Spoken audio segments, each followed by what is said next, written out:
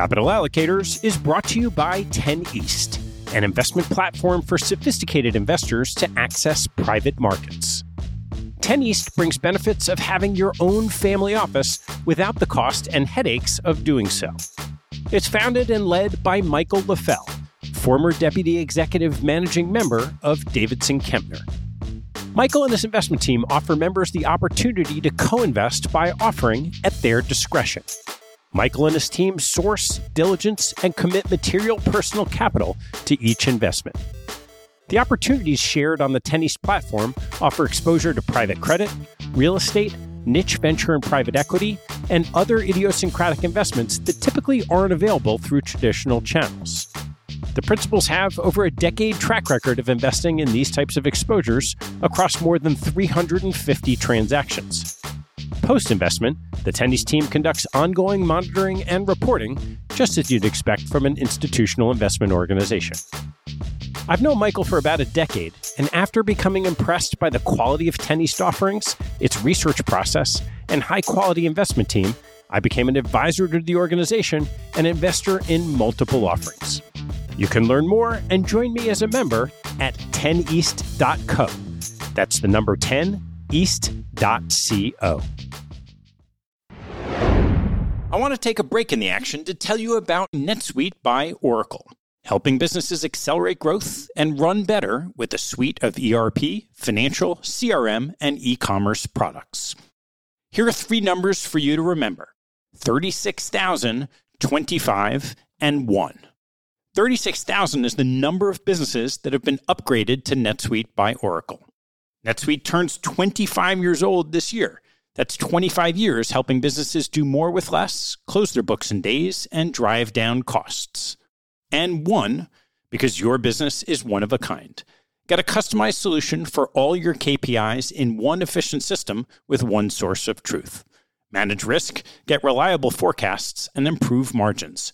Everything you need, all in one place. Right now, download NetSuite's popular KPI checklist designed to give you consistently excellent performance, absolutely free at netsuite.com/allocators. That's netsuite.com/allocators to get your own KPI checklist. netsuite.com/allocators. And now, back to the show.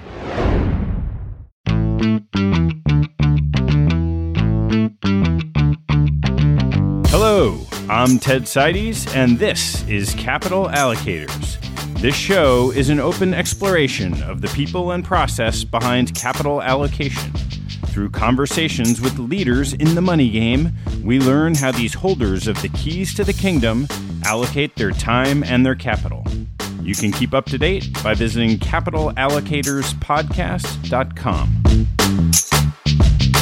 My guest on today's show is Andy Golden, the president of Princeton University's investment management company for the last 22 years. Having grown from $3 billion at the time of his arrival to $22.5 billion today, PRINTCO has been among the highest performing endowments in the world. Andy came to PRINTCO from Duke Management Company, where he was an investment director, and received his formative training in the business working for David Swensen at the Yale University Investments Office. Andy currently serves on the fund advisory boards of several well-known private equity and venture capital managers, including Bain Capital, General Catalyst Partners, and Greylock Partners. He was a founding member of the Investors Committee of the President's Working Group on Financial Markets, and serves as a trustee of the Princeton Area Community Foundation and Rutgers Preparatory School. Andy holds a BA in philosophy from Duke University and an MPPM from the Yale School of Management. Our conversation discusses Princeton's endowment 2 decades ago and today, including its strategic advantages as an institution, shifts in thinking about asset allocation, decision-making, team development, and partnership with managers. Andy's long tenure in the seat, his insight and wisdom provide a treasure trove of information about how a top endowment manager practices his craft, and his subtle wit always keeps things light. I hope you enjoy the show. If you do, please tell a friend, just one, and help spread the word. Please enjoy my conversation with Andy Golden. Andy, thanks for joining me. My pleasure. You have been here at Princeton for a while now. 22 years. 22 years in the same seat. So you started your career as a professional photographer, which is not the normal path to endowment management. How did you get from being a photographer to running the show here at Princeton? You know, I was a photographer really as a day job supporting artistic aspirations. And what interested me in photography was the idea that maybe I could do some art with it. And I remember getting very excited when I finally landed a day job in photography, as opposed to before that, I was basically carrying heavy things. And I drove a truck a little bit. And then, of course, I had a lot of bartending. So I finally got the photography job. And along the way, after some geographic moves, I ended up in the in-house advertising photography group for a department store. And I ended up kind of moving up the de facto ranks and getting involved in management. I was the assistant to the manager, not the assistant manager, of this 10-photographer studio. And that actually got me interested in organizational issues. I was a philosophy major undergrad, and I had not taken anything practical. The philosophical photographer. Yeah. But, you know, trying to organize a bunch of folks to throughput work, I stumbled on this economic principle of adverse selection that if you treat people really badly, then you're unlikely to get really great people working for you, and it creates a vicious cycle. So I had this notion that maybe there'd be a better way to let workers share in the gains, the productivity gains that they maybe they could produce. And I knew I needed to learn more. And so I applied to the only management program that would even look at an application like mine, which was the Yale School of Organization and Management, as was called back in those days. And sure enough, I got in writing an application about employee ownership, of all things. The woman who's now my wife had a wonderful opportunity land in her lap that meant that I should defer, and I did defer my admittance for a year.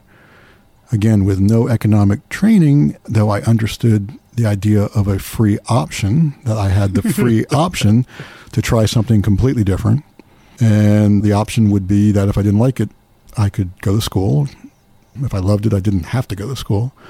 And so what I did is I went through the newspaper, saw an ad, took a math test, and started to work in a very small money management firm outside of Philadelphia, doing technical analysis. I was essentially a human Bloomberg machine. Bloomberg had just kind of gotten started. This is 1986. But we had a system called Quotron, and I would read numbers going across the screen and calculate them with my left hand and draw charts with my right hand. And it was really exciting to really be enmeshed in the market in that way. That was intense. And so I didn't like that job enough to stay, but I was fascinated by the market. And so when I went off to school, I wasn't quite sure what I wanted to do.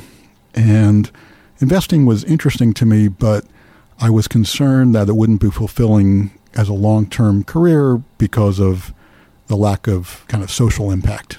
And I heard about this thing called socially responsible investing, and I thought, as many people, you know, of that age think, wow, that sounds like cake and eat it too. I need to learn more. And I heard about this guy who had recently started working in the Yale Investments Office, who had done community economic development work. And I was so naive about the world of investing that I didn't realize that those were two very different things. So I went for Dean Takahashi. And I wasn't sure if that was his name or his title. But I went off for an informational interview, and within somewhere between 3 and 8 minutes, he convinced me that socially responsible investing was a silly concept and certainly not how I would want to spend my career. But if I was interested in doing good while investing, they were looking for an intern in really what was ground zero at time T+2 for this revolution that you know well, the Takahashi Swenson model of investing. I'm not allowed to use the Y word, yes, of course. The endowment model. And that, I just felt like the luckiest guy. I'd found a job that was just so fascinating, and I would have stayed there, but for, as you know well, there's an economic issue that endowment management did not pay very well. That was okay. I had bought onto that, but Yale paid particularly poorly. And back then. But so Dave Swenson, I asked for his help, and he got me an offer to come to Princeton for triple my compensation. I got my own offer to go to Duke, my alma mater, undergrad, for double. So I took the Duke job, and everyone in the Yale office applauded, not just because they were happy to see me go, because it meant that finally there was a data point of someone who wouldn't put up with the pay scale there. So I went off to Duke, and then 18 months later, Princeton called and said, hey, instead of actually being number 2 person in the office, we got some things going on here where we have a slot to run the university office. Yeah. And that was 22 years ago. What? Almost as long as it took to tell the story. Yeah. So what was here when you arrived, and what did you felt you needed to change in the first couple of years? Yeah, there was very little here when I arrived. And it's an interesting story about, in some sense, Princeton was a victim of its own success. Its investment track record of what was then a $3-point-some billion endowment was very, very, very strong. And so it hadn't really been motivated. There wasn't that much broken to fix in, at least in the trustees, the governance powers' minds. You can understand why. But Princeton had built up this long track record of success in an unusual way. And for decades, there had basically been a single volunteer who made security-level decisions.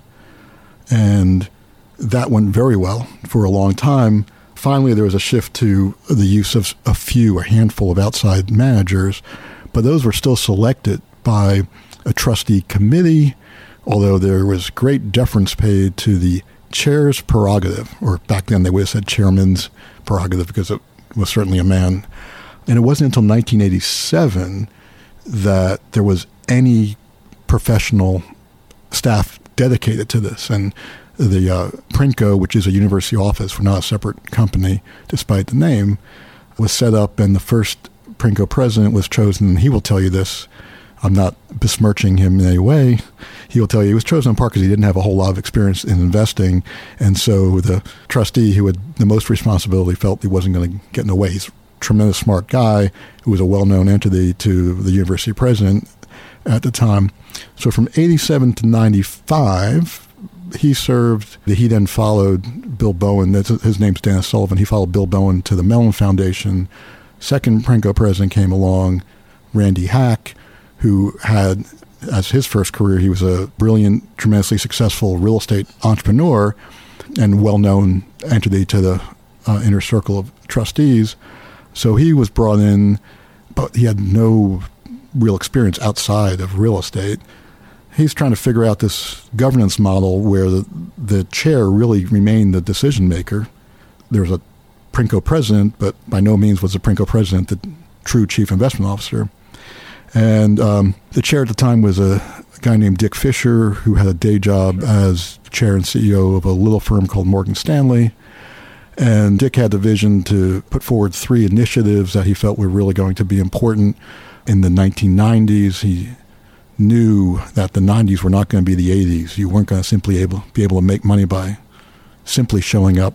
Oh, well, turns out he got that wrong, but he got the idea right of diversifying into private investment, hedge funds, and also a third leg, which was a little bit less clear, was a good move, global balance management. Randy recognized that the private investment really required an intensity of effort that could not flow through the chair, so he constructed the idea for this affiliated fund, Nassau Capital, that was given an exclusive multi-year contract to manage our non-marketable. And he basically they were holding on to it. They did both fund to funds and some direct investment, mostly co-investment. But he basically took what was a small staff, but he took essentially all of it with him. So I showed up here And there was one colleague who was pretty frustrated that she hadn't been given the nod to lead the office, right. And 2 secretaries and a pretty much of a blank slate. And I spent the next several years trying to present a vision, simultaneously trying to improve the portfolio, present a new philosophy for a decision framework, present a vision for an organization. That was first with Dick Fisher when his term ended, another longtime trustee, Ed Matthews, who had been, at the time, was the chief investment officer for AIG.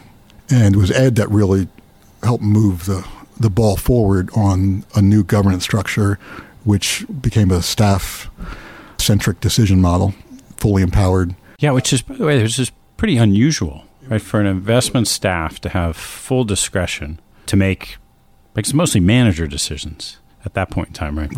Right. It was really unusual, and in fact was not what I originally proposed. I said to Ed, I don't want to reinvent things when there's a good model. Here's a kind of Yale-like model where the major decisions, manager hires, fund re-ups, would still flow through the committee, or what we'd call the Princo board.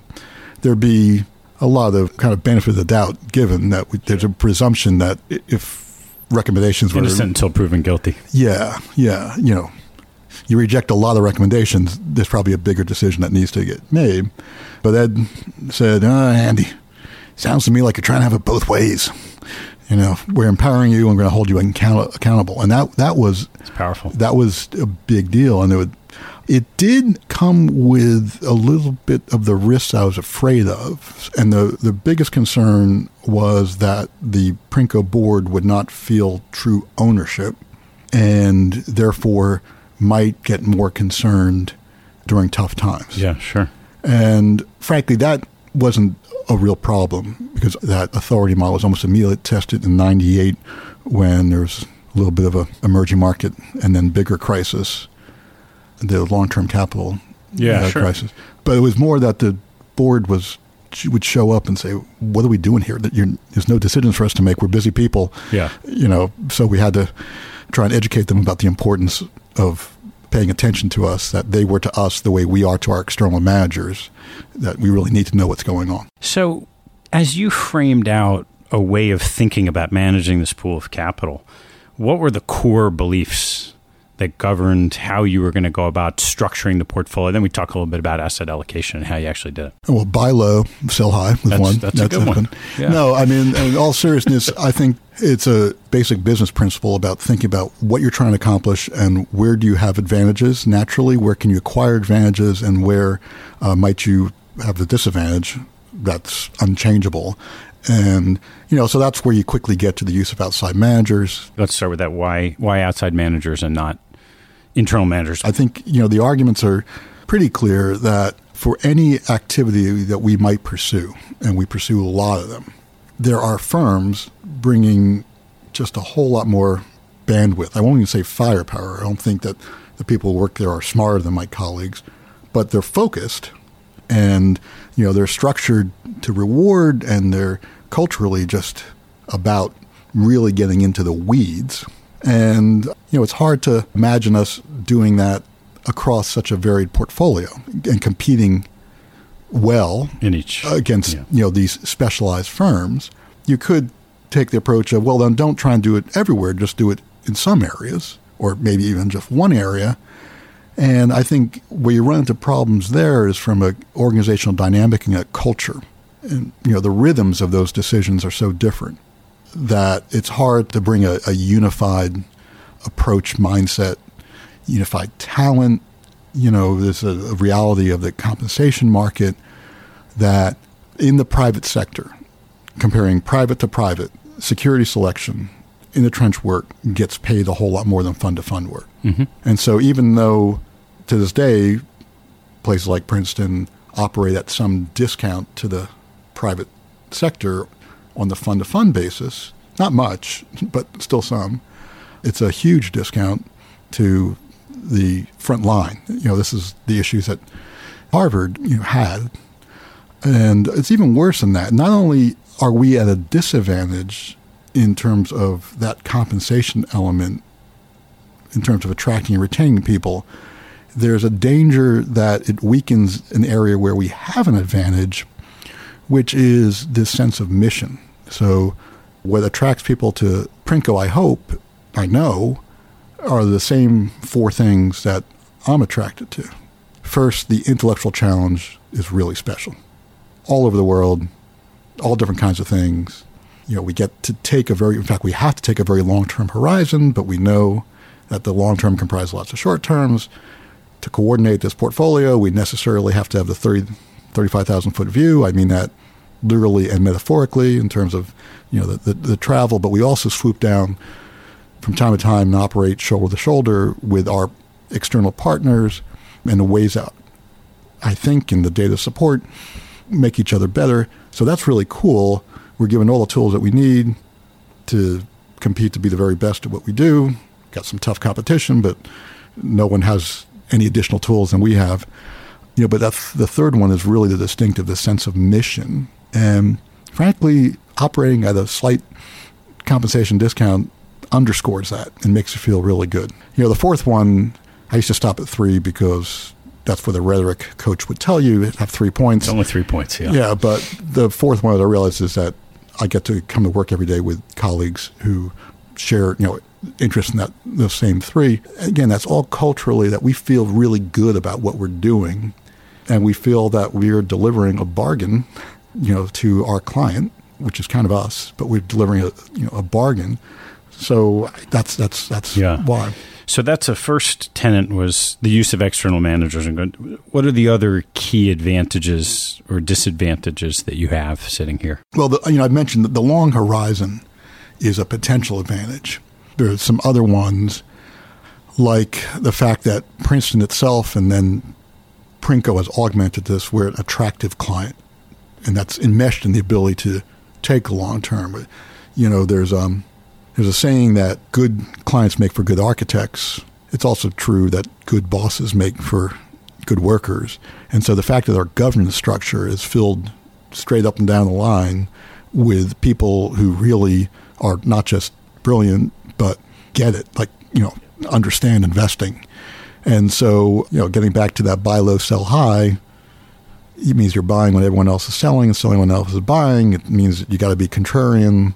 And it means that you got to be able to do some uncomfortable things. And people who understand what you're doing will allow you greater units of discomfort, and they will also allow you to optimize that discomfort, spending them in ways that are counter to conventional wisdom. So, we got this loyal network, it's an information network of Princeton alums, but also Prinko alums or managers. So why wouldn't I want to exploit that intelligence? And I don't want to compete against those managers. I want to kind of work with them. So I think those are, some of the obvious ones. You mentioned a potential long horizon. Most of the time, people in a seat like yours talk about having a long horizon. So why don't you talk a little bit about the word potential in that phrase? Well, first of all, talk about long and what we mean by long. There's a phrase we use here that we actually think BLT, we think beyond the long term, because a lot of people say, long is 10 years or something. And I think, well, I'd like to push our thinking on that. I'd like to not just produce the best possible results over the next 10 years, but I want to make sure that in doing so, at the end of those 10 years, we have a program that really looks like it's got unfair advantages for the next 10 years. So, that's pretty good if you can do that. But the real horizon is not what you claim your horizon is. The real horizon is this thing that you maybe don't even discover until after the fact. It's how long can you go with a large amount of discomfort without changing your path inappropriately. One of the things I love about this business, and I love about what I get to do in terms of focusing on the long term, is it brings back the philosopher in me, right? It's like, if you set up a system where you say you won't really know how well you're doing until the long term is done, wow, that sounds a little odd. That means you're going to ignore all information along the way? So being able to figure out when you should pay attention to the short-term disappointment is really interesting. And I think that speaks to another advantage that we've had to develop around here, which is both the appreciation of theory. We don't use theoretical as a term to denigrate something. We use it to mean not empirically based. Being able to have an appreciation of theory over data in the right balance is key. You know, there are times when you want to say, if the data don't support the theory, the data are wrong. Right?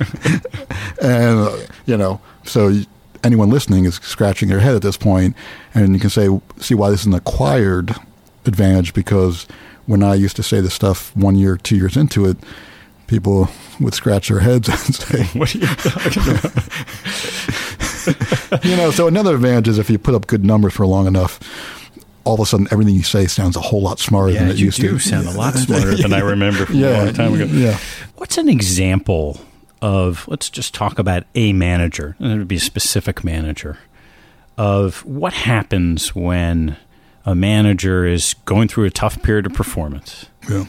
What are you doing to figure out what's right, the theory or the data? We want to talk about, in the first instance, what's the simple explanation, the kind of attribution, but we don't want to get too involved in that. Attribution studies tend not to be worth the paper they're written on, and I, believe it or not, can go on long about that. I think that's a kind of step into the what's really going on here, guys. And let's talk about not what's happened, but what the future might look like. So let's go through a portfolio and understand what your arguments are for this position versus that position, and see if we can get confidence from that perspective. You of course want to, maybe the short answer is you want to just re-underwrite. And if you have experience like we have of investing with people who don't have a long track record, it's not that unusual. It doesn't feel that strange to invest despite a recent bad track record, because it's not that much, no big deal. So what are we trying to think about? We're trying to think about who the people are, what motivates them, and what are they doing? Do they have an approach that can give them an edge, and do they seem to be executing on that? You rarely have to relook at that point at some of these other kind of agency issues. People tend to develop bad habits when things are going well, in terms of separating interest with clients, not when things are going badly, although it may be an opportunity to re-examine some of those collegially with our partners and see if there's some strengthening there. But, you're really looking at things to just kind of understand the hows and whys. It's one of the reasons why there's a bunch of strategies that we don't invest in, even though others have made a ton of money. But we know that when the bad times come, we would not be able to do anything to give us confidence to continue. So what are examples of those? Any black box, any trading strategy where someone's just got a market feel. Someone may have also flipped heads, 100 times in a row up to that point, and now they've just done tails. So as you espouse the goals for the pool of capital, I was surprised to see a very high return goal, at least in these market conditions. And the reports say, the annual report of PRINCO says above 10% a year. And then you want to generate high returns, beat market indexes, beat your peers. How do you set up your asset allocation to try to get at those goals? Yeah, although the above 10% is shorthand. It's, we think about things in real return space, sure, and then we're assuming, a reasonable level of inflation. And this is a conversation I think we all need to be sensitive to in both the recent market, but also going forward, is you got to be consistent in what you're saying. If you think inflation is going to be low, then your nominal return is going to be low, but that's not so bad. I would sign up for that any day. If I can make 5 or 6% real compounding forever, I would sign that. And what's approximately the spending of the university? Well, the spending is probably going to average a little north of 5, according to our nominal framework. or 5? 5. Well, in any given year, it's nominal, but it grows. So to correct what I'm saying, if someone said, if Devil walks in and says, here's a contract, you can earn exactly 5% real, I'm not sure I would do that. We'd have to readjust our spending approach. But if they said something closer to 6, for sure, you would do that. So your asset allocation question, we think about asset allocation a little bit differently. I'll give you the answer I would have given to you 3 years ago, and then I'll give you the answer today. The answer 3 years ago would have been, we think about asset allocation a little bit differently. We very explicitly and intentionally divide our asset allocation decisions up into two buckets. The longest horizon bucket's called our policy portfolio, and it's constructed in a valuation independent framework. That means we're not looking around at what looks particularly good right now or bad. We're saying, what are the kind of core beliefs about investing, the way asset classes perform, and what are their characteristics, and what are our distinctive circumstances, including our objectives as an investor, and create this default position, this neutral position that addresses that. I think a lot of investors fail to recognize that there is no one right portfolio. It's right for what you're trying to achieve. Princeton should have a very different portfolio than my 89-year-old mother should have, for so many reasons. Even though they're both going to live forever. Apparently. Yeah. Mom, if you're listening, I want that to happen. So you think about things like how much illiquidity can you tolerate, et cetera, and you create that base level positioning. It's then in step 2 that we say, is there anything unusual going on either in the world or with ourselves that suggests that we need to recognize a midterm target that's different from our long-term target. And so that's the 3 years ago framework. Right. And I don't know if it's varied that much, but that baseline long-term independent of market conditions asset allocation, what does that look like roughly? We have to earn a lot of money, so it's equity biased. If we just kind of go around the pie chart, it's 10% dedicated to domestic equity long-only managers, 6% to other developed markets longish-only managers, 10% to emerging market public equity managers, 25% in the category we call independent return, subset of what the world calls hedge funds, what many others call absolute return, 25% in private equity as a long-term target, that's venture and buyout, 19% in real assets, that's real estate, energy, timber, some other things in public and private format, and then if I said that right, at least 5% in fixed income.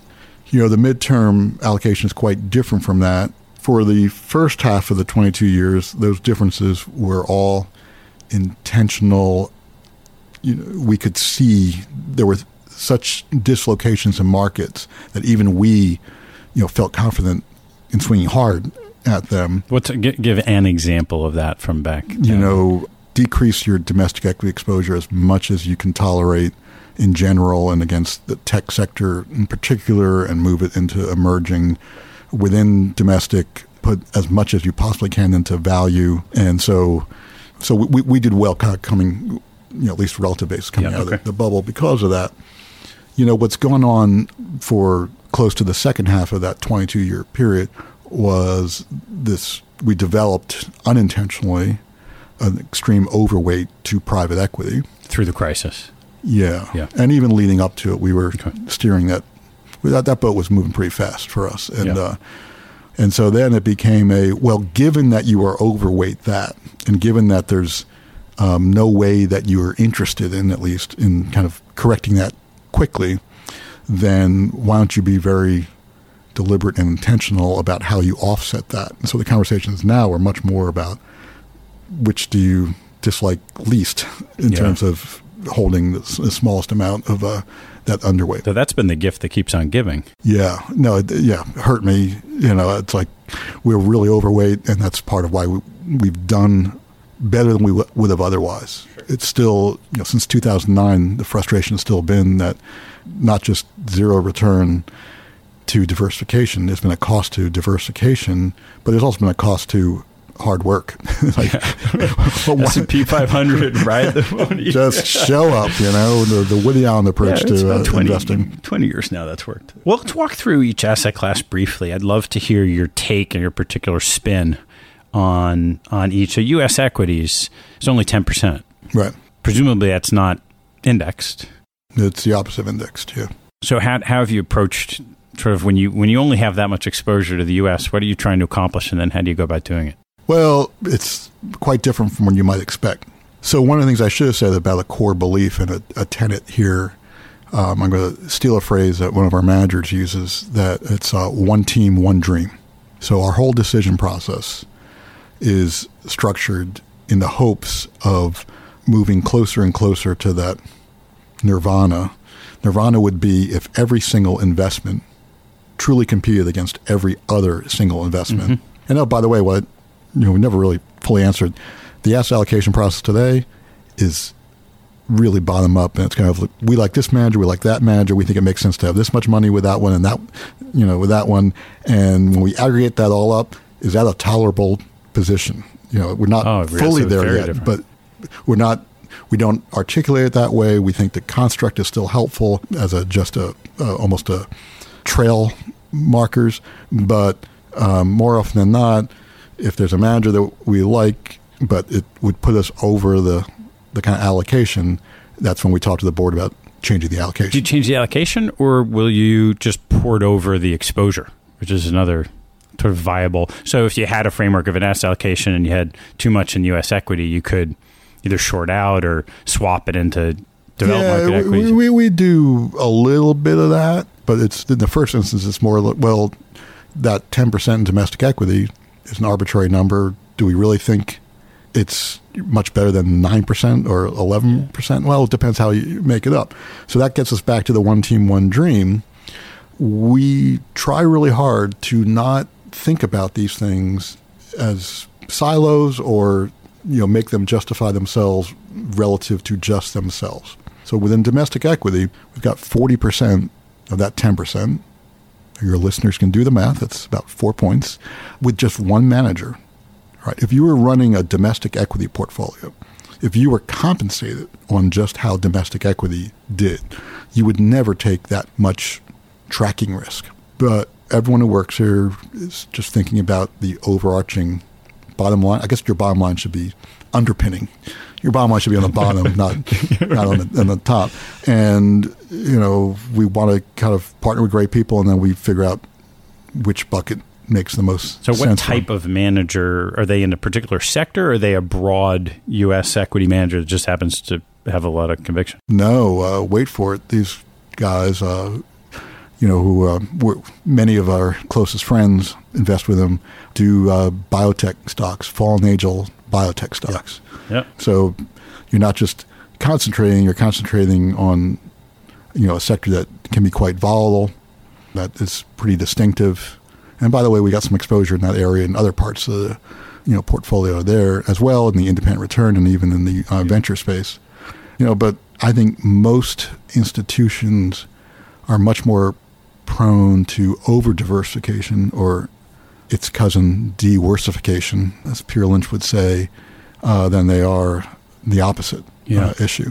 And that's where a lot of this, again, all is of peace. If you've built up confidence in yourself, your own team, but also you've inspired kind of confidence from the governance structure, you can do those things. You can do those things, and you feel like, well, if I do have an advantage that others don't have, which is the possibility for lessened agency issue drag, the fact that others don't live with us day to day, and so we can do things.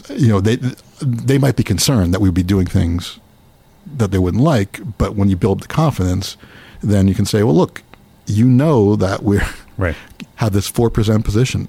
I bet you that in the next 10 years there'll be a time when we stand up and do that attribution I was talking about, we have to say, and a large share of it was due to this outside position.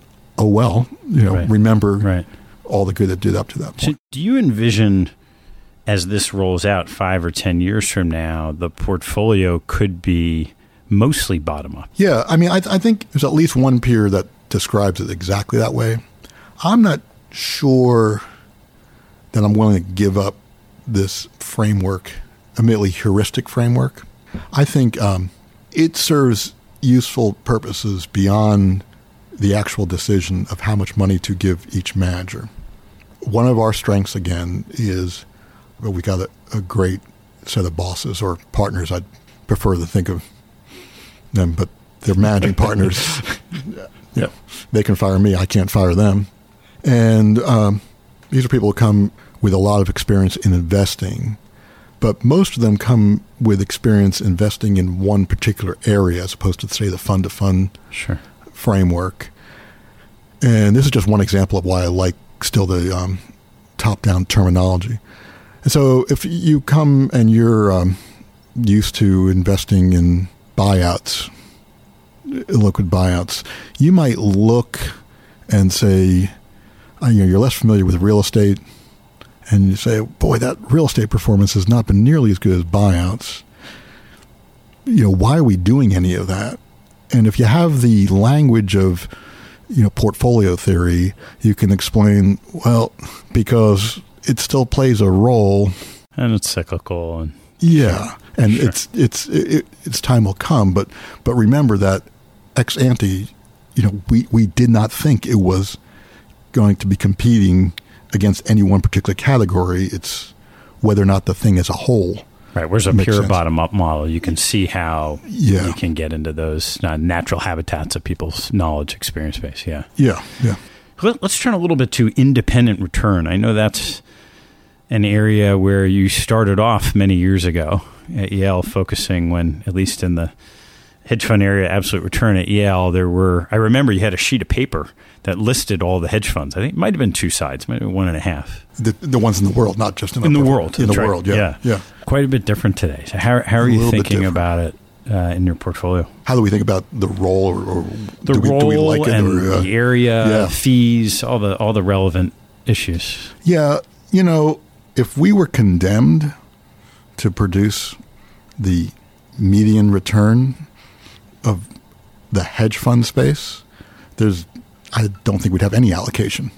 So it's a little bit of the act of confidence, some might say arrogance, that our opinion of the asset class is quite different, if you want to call it an asset class. Opinion of that collection of managers is quite different from the opinion of our 15 or so relationships that we have there. So 15 relationships, and it's 25% of the pool. So if you start doing the math, that's a lot of money with each manager. On average. Yeah, on average. It's a barbell approach, like a lot of things that we do here. Some are very big numbers, and some are much smaller. And the ones that are big, those tended to be really long relationships? Yeah, we don't step up and say, here's 4% of the endowment. We've never met you before, but you seem like a nice chap, so nice gal. So in part because a lot of them have grown to that size the old-fashioned way. They've earned it. They have. Many of these go back. The relationship predates my coming to Princeton. There's folks who've done business with for. So a lot of those firms, both through organic compounding and then some of them through growth in acquiring assets, are much, much bigger today than they were 10 years ago. Certainly 20, but it's really the last, say, 15 years where there's been a tremendous amount of growth. How do you think about that whole notion of balancing size as the enemy of performance? As these guys grow, can they extract that much return in dollars from the markets? And at what point in time do you say, boy, they're awfully big. We probably wouldn't give money to that fund if we hadn't had money with them for a long time to get to this point. Yeah, so you'll hear me talk a lot about vectors, things that push a decision one way or the other. And obviously, there are a lot of things that should make one skeptical about ballooning assets. On the other hand, the world's a lot more complicated. And there are certain strategies where the size actually helps. Now, those strategies bring with them a different kind of risk and a different kind of calculus. There are some who've been very successful at keeping a war chest through long periods of time, so that when there's a highly motivated seller who really needs help with a problem, the fund can step forward and write $1 billion check. So whether or not that's a approach that is attractive depends upon some implicit calculations that you're making. The drag of that dry powder And how often are they going to get versus how often and how big is it going to be? Right. And even if it's not dry powder per se, it's not amazingly great investments while they're waiting. Sure. Right. So this is where you get to there are several different ways that the cat can be skinned, several different ways that we're interested in backing, but those ways have to make sense when viewed as a whole, with everything else that's going on. Yeah. Right. Yeah. So some firms scale a lot better than other firms. And I think it's one of the key challenges of investing is how does a firm develop? How does it grow? Right? Because it's not just asset size, it's evolution of strategy. And there's a natural tension.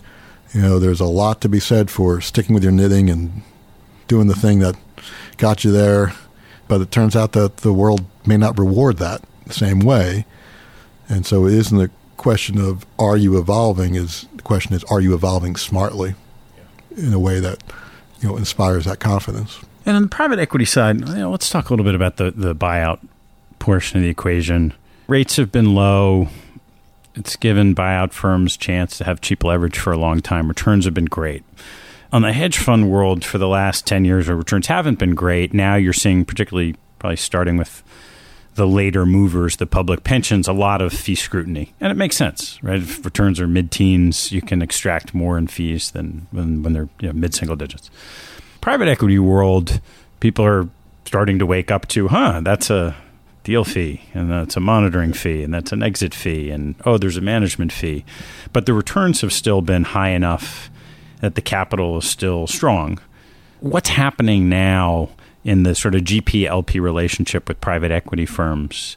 And what are the types of firms that you embrace as you look forward for the next 10 years? On the specific point about fees, we believe it's important to optimize fees, not minimize fees. Sure. And we want to make sure that the firms actually have revenues to the principals that are enough to make them silly rich without having to find some other way to justify themselves, like garnering assets beyond the point of being able to execute their strategy, where it no longer makes sense as a whole what they're trying to do. So we're a little bit less hawkish on some of these things than others are, but we still care a lot. And there's this idea that even the low end of the fee scale only makes sense if the firm is really capable of returning excess return, right? Yeah. It's like if they're not capable of that, then the chances are you could cut the fees, by a very nice haircut, and it still wouldn't make sense. One of the things that I think we found useful is to kind of reframe some of the ways others talk about this and talk not so much about alignment of interest, although that's important, but there feels like there should be a better word than interest. That feels like there's a contractual element of it. And I've been test driving this phrasing of alignment of appetites. I want to make sure that the natural inclination, the appetite of the managers fits well with our own appetites. And, so we're looking for managers who are competitive folks, but they're competing on producing the best possible returns, subject to making themselves, as I said, silly rich, as opposed to just trying to make themselves as rich as possible, subject to producing good enough returns that happens. And if you can, find folks who are motivated that way naturally, not by contract, then you can start talking about some contractual things that do help to align the interests at that point over the horizon of the contract. You can agree that base level fees really should not be the source of major wealth. We should understand what the compensation market is, the labor market is, to get a talented person and tell them that you're going to be unleashed in this wonderful place that's going to, you're going to get to do what you think makes sense and create a lot of value and, be proud of that value created. How much do you have to pay that person to show up to work each day, given that if things do break the way they would expect them to, then they will get that lucre raining down on them. Yeah. Sure. So, on the fee side, you mentioned this kind of layering and opacity of where money's going. Again, it's a kind of, does this system make sense? We certainly want to have disclosure, but we need to understand, does it make sense? If a firm is providing a lot of value creation services to a company that would otherwise have to be shopped out, well, let's see, does that compensation make sense? In some cases it does. In some cases, you want a fee for selling a company, because you minimally used an investment banker? I don't know. You're already getting your incentive fee slice of that. That feels a little funnier, right? As opposed to, you did this consulting study that said, here's who your customer should be. Let's talk a little bit about your team here. Where have you found the people on your team, and how are they structured? I tend to find them under their desks, and that's most days. Yeah. Definitely blessed by having a lot of great colleagues, and where we have found them is not necessarily where we think we'll be finding them going forward. Another core belief was that we do a whole lot better by growing our own talent, but when you're at certain stages, you can't wait. You can't plant the vines and wait for the grapes and then age the, So if you look at people who are here, we're marked by some pretty long tenured people, and some of those longest tenured senior people were lateral or lateral-ish hires. But where we think the future of Prinko is mostly, if not entirely, on our grow our own, and so we're hiring 1 to 3 or maybe more kids out of college, primarily Princeton, where we have some unfair recruiting advantages. And, it's exciting to see them develop. It's another form of compensation. And what we're really looking for are first principle thinkers, as opposed to learn a recipe and just use that recipe, which is one of the reasons why it's often difficult to bring the lateral hire in, because they've got a certain way of doing it. And it's hard to know just through any kind of recruiting engagement whether or not they will be the type that will adapt to a somewhat different set of circumstances when appropriate, because all the stories are talking about what they've done in the past, all made sense then, but we don't know if they'll make sense going forward. And then with this one firm, one goal, does that filter through to how you organize responsibilities of the people on the team as well? Yeah. So at the senior level, we've divvied up the asset categories so that there's someone who feels ownership. That helps avoid cracks that stuff may fall through. Yet everything's a gang tackle. And I'll explain that in a second. I'll say at the junior level, we've experimented with lots of different ways, and they tend to change depending upon who the athletes are, of giving people broad exposures, not necessarily always cross-sectionally. Sometimes it's serially over time, to try and give them the ability to compare and contrast ways of thinking, to make their lives more interesting. It helps us recruit people when they feel that they're at less risk of being pigeonholed into something. But the gang tackling, for the major decisions, we had one this morning. It's all hands on deck. It's all 16 investment professionals sitting around the table. Everyone's gotten a packet for what we're calling the bull bear session. We've assigned not just proponents, but some people to play devil's advocate, and they go at it and kind of present opening arguments as to, here's why we should and here's why we shouldn't do it. By the way, everyone who walks in the room, the first thing they do is they get a ballot and they have to say what their vote is going into the meeting. And then at the end of the meeting, they write down what their vote is, and then that piece of paper is set aside, and then we all show our votes simultaneously through a set of hand signals. And then there's a super secret, not necessarily stable algorithm that's in my head as to how those votes get counted. So we're making we have a summer intern here who is in her second day, and she voted.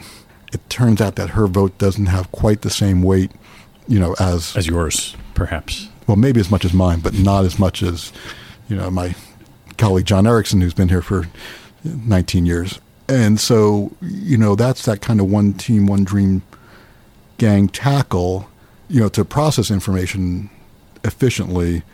it's not everything we're doing is all the time, right. everyone involved. So you have to create a deal team. Yeah. And that gets constructed. There's certain tendencies of people who do more work in a category. There'll be mostly representation of that, but there'll be someone else who is getting a visit into that world. That process, that kind of bull-bear process, how long ago did you start thinking, hey, this might be a great way for us to enhance how we make decisions? Yeah, so this is directly connected to the GFC, or the global freaking crisis, as we like to call it. And the warning is it's a process of that rotating assigned devil's advocate sounds a whole lot better than it actually is. We still haven't cracked the code as to how to really implement it. But the reason I say it came out of the GFC is because when the dust hadn't settled by yet, but when I was emotionally capable of inward reflection I remember this plane ride, I said, well, let's think about the 10 worst decisions, investment decisions, that you, Andy, or Prinko has made, and let's see if there's anything that we can figure out. And I was very careful to say, as always, to differentiate between bad decision and bad result. And I only got to about number 7 or 8 when I realized that more than half of them shared this characteristic of there was some kind of political element that, and I want to be careful what that word means, some kind of element in decision process that can be traced back to the old style where I was always the last line of defense. I mean, I still am, but I played the kind of skeptic, I'm going to argue against you proponents.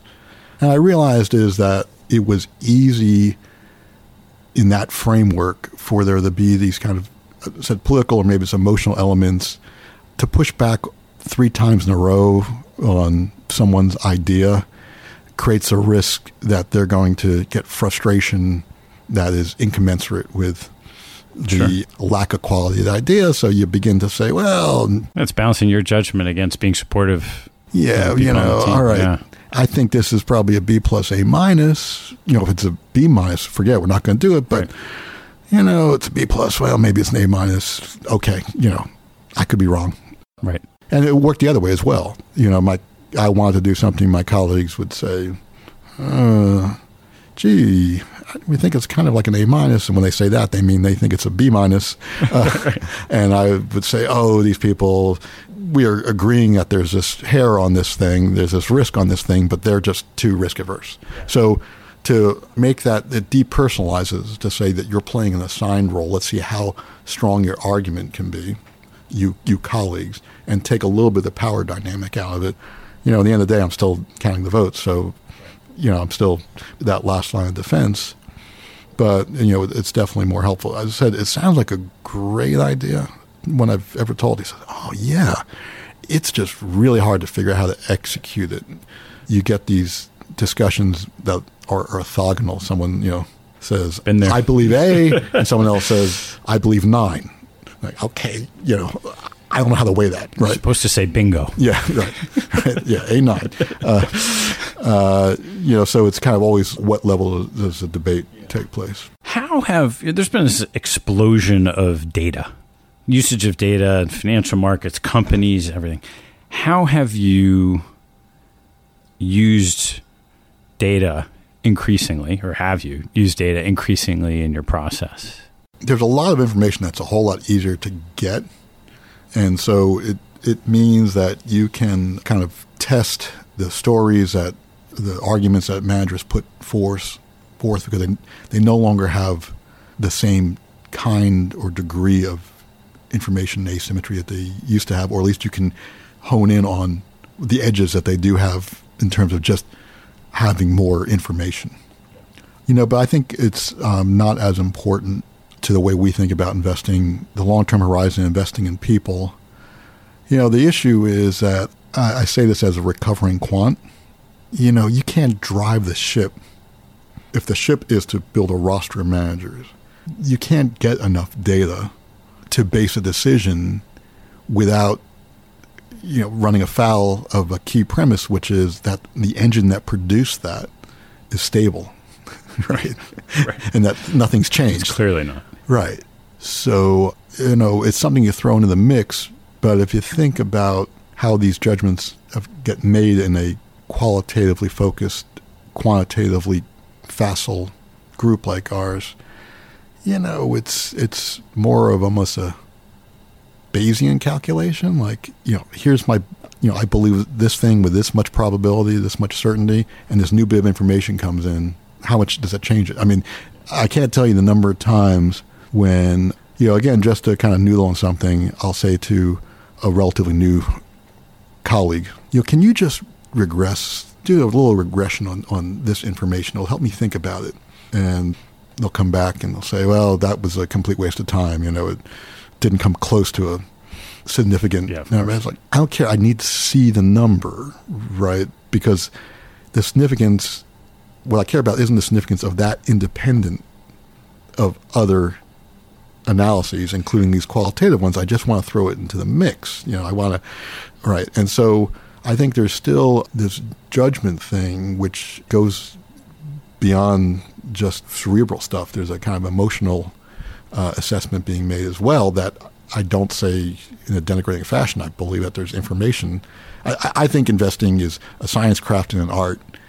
And the important thing is to, A, be willing to use all three pathways, but B, make sure you know which pathway you're using at the time. Like it's, there's this art to it, but you should really be very explicit declaring this is an art judgment, not a scientific judgment. And I get frustrated when people try and torture some scientific judgment to just justify their gut feeling. So are there opportunities in the market that you're particularly excited about today? I think there's probably two ways of answering that. Normally that question is, I should be able to tell you, oh, we really timber or apartments in Brazil or something, some asset-based thing. Again, our business is really about finding great people and partnering with them.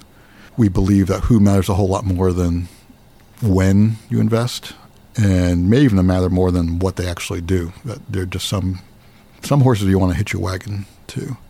And, some of the growing concerns of other customers in the hedge fund world create some opportunities. We were becoming a whole lot more attractive as people who are going to do the intense qualitative work.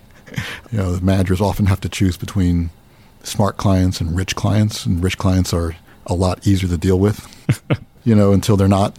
So I think there's some firms that we're pretty excited about, and I'm not going to tell you about because I don't want to create competition. I also don't want to let my other son know that this is my favorite son. Of course. I think that it's a time, again, where it may be better prospects a little bit more off the beaten path. Mm-hmm. I felt that for a while now, but 20 years? Yeah. But certainly in 2009, you didn't have to get cute. Right. Sure. That's when it was really good to be rich. Yeah. Yeah. And how about risks that you're concerned about in the markets? Yeah, in the markets, there's the obvious one, and this will make this very dated. I assume that people will be listening to this podcast 30 years from now to... Probably a safe assumption. Yeah. Or as many people will be listening to it 30 years from now as tomorrow. But wow, it feels like there's a lot of potential volatility in fundamentals in the world, and that doesn't really seem to be in a lot of prices. Yeah. Prices make more sense if you just simply, in kind of your base case assumption, right? Interest rates are so low, so... Therefore, asset prices are high. Yeah. Sure. That, again, cross-sectionally makes sense. But seriously, shouldn't there be some premium for the world waking up to some kind of shock? It seems that all the time people always feel that this is the most risky time, but you'll find someone who will say that. Yeah. Right? I'm not saying it's the most risky time, but I'm willing to say, oh, okay, there's some... Definitely, there's some risks that usually aren't visible, and I think that may be because they're usually not as prominent, as likely to, Yeah. And do you do anything about that in managing the portfolio?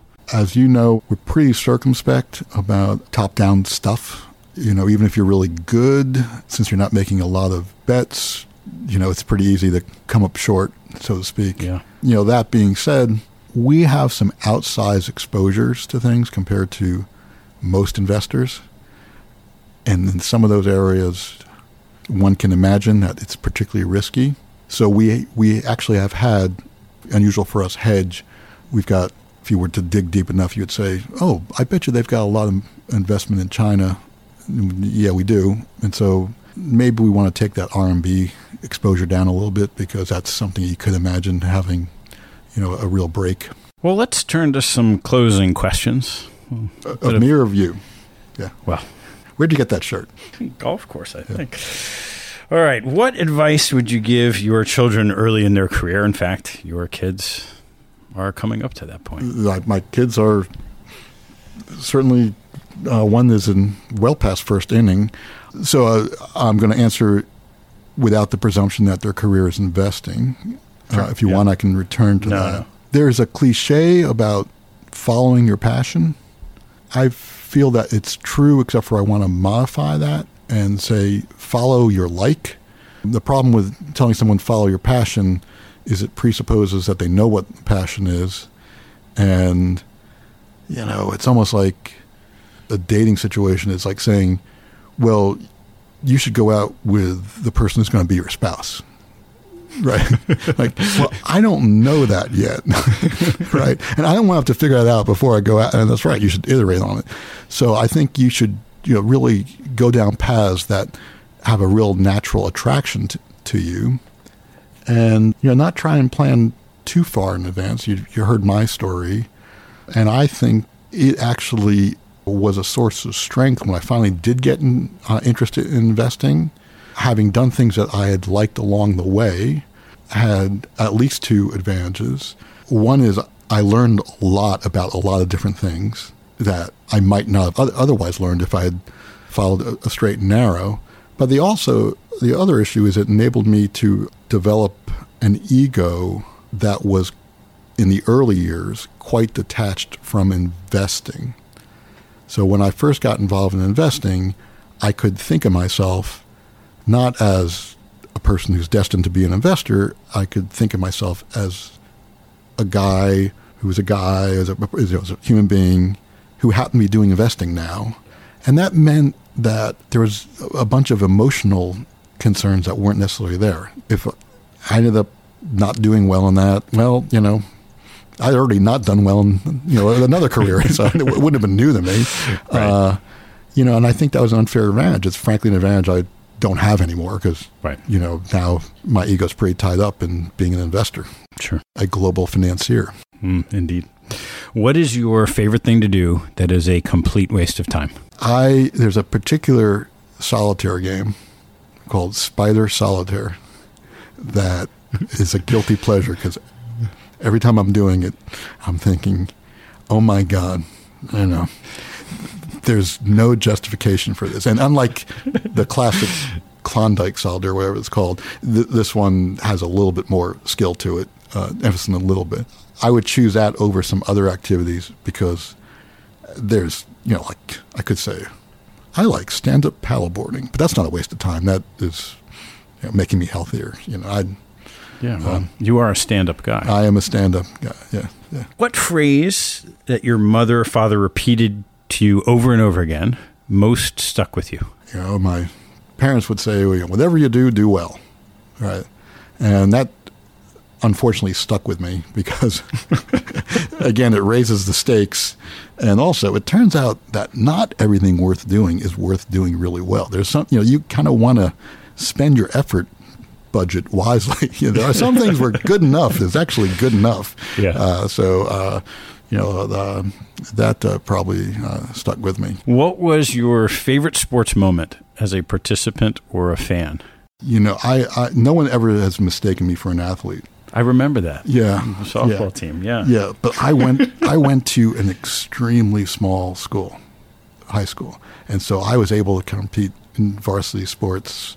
Where did you grow up? I grew up near New Brunswick. I went to a very small private school where I wrestled and was also there was a sport that no one knew about that only like a few schools in New Jersey played called lacrosse. Yeah, I remember those days. And, it was like anybody, literally anybody that would show up. Like, we need you on the field. I have some memories on that were pretty fun. I think I learned a lot about what it's like to actually be the weak player on the field and learn about teamwork in a different way. That, there were times that even though I was likely to drop the ball if passed to me, it still made sense to pass it to me, and that helps. But I think there's been some Princeton basketball moments that have been pretty good. There's good. Recently one that's pretty good. Back in the day, there were some Duke basketball moments when I was a pretty good. Alum there. There's still full court pass that kid Christian Laettner caught. 30 for 30 on. Yeah. I hate Christian Laettner or something like that. Yeah, that was my year. That was pretty good. What's your favorite book? My favorite book of all time. Well, you know me. It's the good book. Is that no? Sorry to offend. I think it's Richard Dawkins, The Selfish Gene Concept. So that thought of, instead of thinking about genes as the way entities reproduce, as the way organisms reproduce, if you think about organisms as the survival mechanism for genes, that was a moment that blew my mind. Yeah. So what profession other than investing would you like to attempt? Yeah, I mean, I do have dreams of getting back on the professional shark wrestling circuit. A very short-lived career that was. Yeah. I am hoping that there is a way that I can exploit the lessons I've learned that don't relate so much to investing, but relate to organizations and, in particular, what it feels like to be the leader of an organization, meaning I don't want to pretend I'm qualified to give any advice on leadership, but I do have one set of experiences about what it's like to be a leader, and how to think about how you ask for help, when you ask for help, when it's an okay sign when you're feeling a little overwhelmed, and when it's a sign that it's not, how to kind of more quickly get the confidence to defy some pressure, and how to quickly get the confidence to go in the same direction as the pressure is pushing you, because you don't have to prove that you can stand up to the pressure. Yeah, and those would be great lessons to impart when you get the time. Yeah, so to be some kind of coach, or I have a fantasy about being a really good board member to help a CEO who doesn't have that experience. Yeah, sure. What do you know about life today that you wish you knew 10 years ago? On the eve of the crisis, that Princeton would survive. Right. I wish I knew for sure that Princeton would survive my misjudgments. It's hard to articulate. I think you get much more comfortable with the idea that there are multiple solutions. So when you're pressuring yourself to come up with the right way to fix something, one over time gets more comfortable realizing that you don't have to land on the perfect solution. You don't have to worry about the choice that seems to be the best choice not being the best choice. Kind of just moving forward can be better. Don't let the perfect be the enemy of the good. But I think the real kick in life is there feels like there's lessons that you learn over and over again, but they're a little bit different. It's kind of like Bob Dylan singing one of his old songs again. It's a little bit different. Listen to Jerry Garcia, at age 50 versus, 25. There's so much more there, even though it's the same lyrics. Same guitar riffs. All right, I am intentionally trying to make this podcast stand out from some of the other ones. Yeah, and you're doing it. Yeah. We're sitting down, so we're not really standing out, but that's okay. Yeah. It's your waning days. You are 98 years old, sitting in a rocking chair. Rosebud. That's what you love to do. What advice would you give yourself today? I would say that my advice would be that you should do 50 push-ups every day for the next 40 years.